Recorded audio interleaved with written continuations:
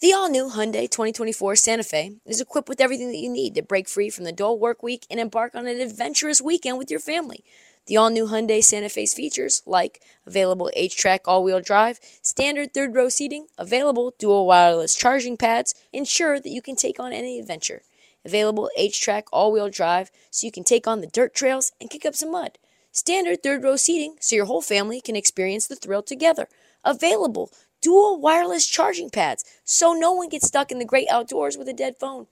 I've been so pumped to take a couple of friends with our road bikes to some of the trails nearby, and now I can bring the entire crew, my dog, and all of our gear with that third row. Learn more about the new Hyundai Santa Fe at HyundaiUSA.com. Call 562-314-4603 for complete details. You could spend the weekend doing the same old whatever, or you could conquer the weekend in the all-new Hyundai Santa Fe. Visit HyundaiUSA.com for more details. Hyundai, there's joy in every journey. You're tuned in to Heat Check with Trista Crick. On this episode of the Heat Check, we have a bonus episode, LA Lakers update from my guy Brian Kamenetzky, host of the Locked On Lakers podcast. He joined me and my two co-hosts Nick Ashew and Ryan Horvath on our show BetMGM Tonight. Great discussion on the future of the Lakers, what you should do with their win total, who's actually going to be the point guard there, so much more to get into. So Nick, drop that motherfucking beat. This should be Rihanna.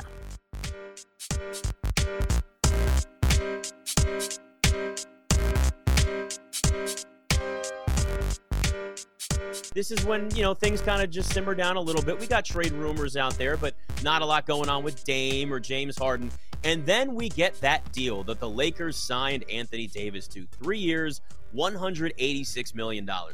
Over $60 million a year. Now, we know how great he is when he's healthy. We also know that there's an injury history there. But I look at this and say the Lakers didn't really have a choice. They had to make this deal happen. Do you feel the same way about it? Is that sort of the overarching feeling around everybody covering the Lakers? This was something that had to happen? Yeah, I think more or less that's basically it. What else are you going to do? I mean, you could play it out and let him play this year and he opts out of his contract. And the most likely scenario is you end up signing him to a longer term deal for more money next summer than you would have done it this summer. So if you're worried about the injury risk, now you've added another $70 million or whatever the number would be and another year. So he's a year older. This is the one that made sense for everybody. There are about two players in the league where you could sign him to a deal that big that you don't worry about it. And he's not one of them. But, Jokic isn't available, Giannis isn't available, and so you work with what you got. So Austin Reeves getting a ton of love right now. Probably the best contract now in the NBA. They got him for, they had to pay him that number. That was the most that they could offer him. How come other teams didn't try to saddle the Lakers with some sort of poison pill, in your opinion? I think it's because the number, you would have had to get up to around $100 million to get to that point where the Lakers would even have to think about it. And so any number that was lower than that, every team was like, what are we doing here? For 65 or 70 or whatever the Lakers are going to match. And, it's a waste of our time. It's a waste even for just a day of our potential ability to go out, sign another free agent. And I think the idea of in the third and fourth years of those deals, having somebody like Reeves up around, I think it would have been like $36 million, was probably just a little too rich for teams. So the way his deal had to be structured because of his status in the league, the first 2 years were set at like 12 million. And then so to get to 100 would have been everything left over after those first 2 years. So I think it was a combination of the Lakers scaring everybody away and then not quite wanting to go to that $100 million figure to get him. Dorian Finney-Smith last year signed a really favorable contract as well, said the reason why he was comfortable signing that is because he wanted to be in Dallas. And then turns out that favorable contract was exactly the reason that he got traded out. If the Lakers try to make some move for a disgruntled star, say a la Damian Lillard, if he doesn't end up getting moved, do you think that Austin Reeves at that number is the first player that other teams would want? I'm sure he'll be in it. The good news for Lakers fans is that it's basically impossible to construct a Dame deal without like Anthony Davis in it or something like that. And so, they're not doing that. They're not trading for Dame, for Anthony Davis. It doesn't make you better. And so the Lakers are in a position right now where it's really hard for them to do dumb things, which is good. And, the dumb things for the Lakers tend to be around, somebody dangles a star in front of them and, Rob Pelinka can't help himself and LeBron can't help himself and Anthony Davis, like none of, and so there isn't that option right now. The closest thing to that this offseason was blowing up a roster that went to the Western Conference Finals to go get Kyrie Irving. And I think that was even a little too risky for the Lakers. And so, that fortunately for them, we're not going to find out, I don't think. But never say never. Brian, we were hearing reports of the Lakers having some interest in Christian Wood, which doesn't make a whole lot of sense because I think they're only capable of offering him a league minimum contract. There's something up, obviously, with Christian Wood. He's on a different team every single year. But do you think there's any way that they do get a deal done with him? Do you think this Anthony Davis, restructured contract means that's probably off the table? And how would he even fit? Would he be coming off the bench to back up Anthony Davis? It's a good question. Rob Pelinka has said that they have the 14th and 15th roster spots are still open on the Lakers. The 14th spot, they'll probably keep the 15th open, but the 14th is going to go to another big. Right now, the only other center that they have on the roster is Jackson Hayes, who the Pelicans, I should say, were like, please go away now. Like they made no effort to keep Jackson Hayes at all, which tells you something. That he is part of the Anthony Davis deal. He was one of the big pieces that they got, the high draft picks that they got as part of that. And so to let him go tells you what they thought of him. So he's the only other center right now. They're going to sign another big. Right now, the options out there, the best two are Wood and Bismack Biyombo. And I think they're just waiting. Like Christian Wood obviously wants to get more than the minimum. He produces, statistically at least, at more than the minimum. But like you say, he's been on 11 different teams, and he is probably one of the 5 or 10 worst defenders in the NBA.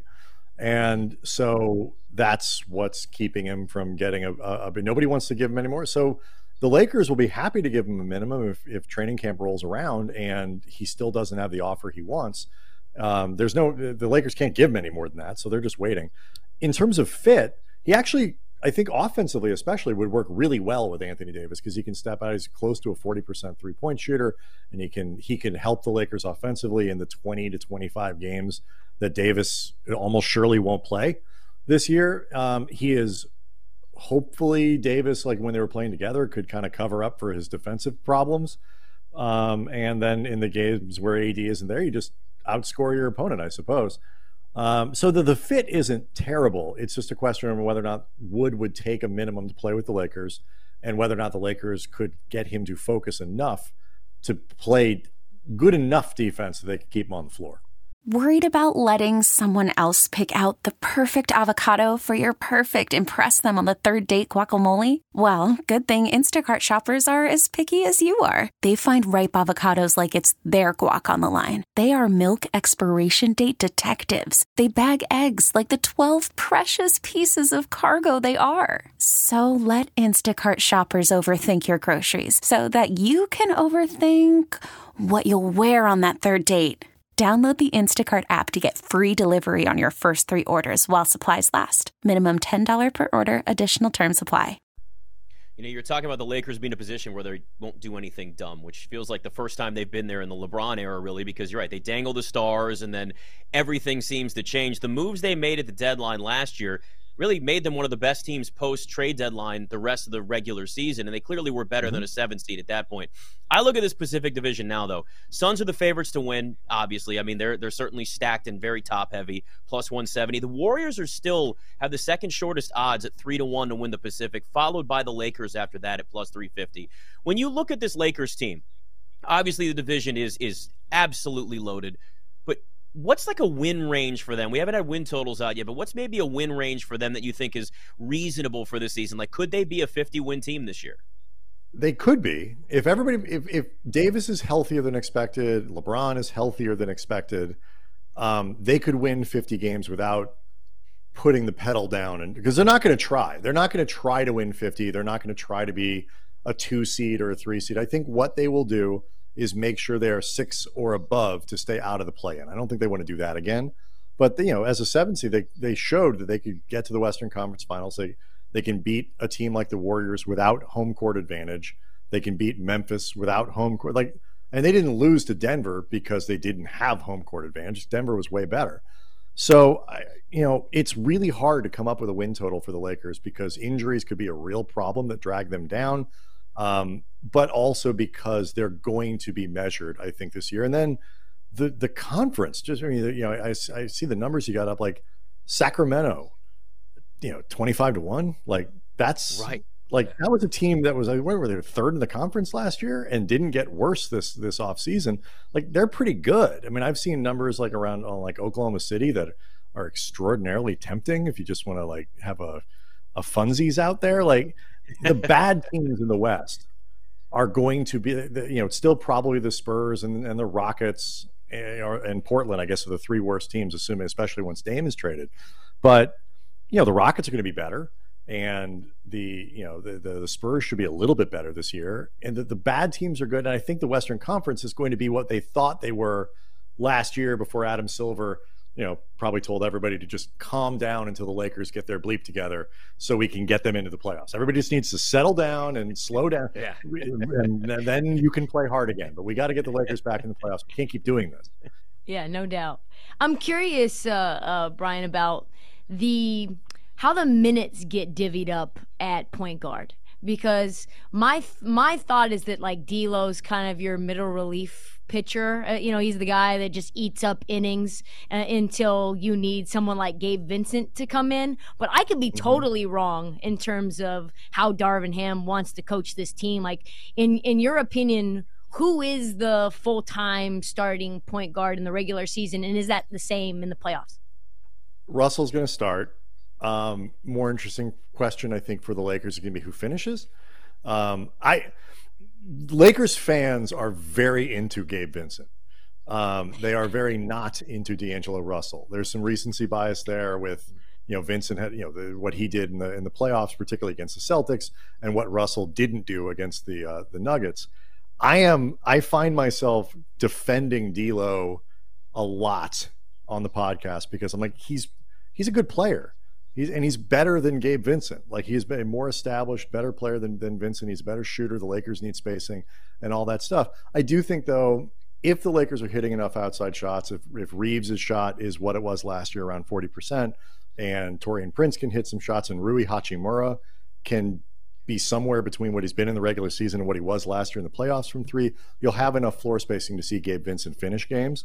But if not, I actually think D'Lo is going to play a lot. They can play together too, which helps. So I am probably more bullish on Russell than others. That's all the time that we have for this bonus episode of the Heat Check. Many thanks to my friends and co-hosts Nick and Ryan. BetMGM tonight airs 7 to 11 Eastern Standard Time, Monday through Friday. Check out the feed for past episodes and bonus episodes, and follow the Heat Check as we ramp up for this next season. Do not forget to download, subscribe. Please tell your friends, every single one of them, and follow us on social at This Heat Check on TikTok, and Trista Crick on Twitter, Instagram, and TikTok, even though I don't do shit on TikTok on my personal. Bye.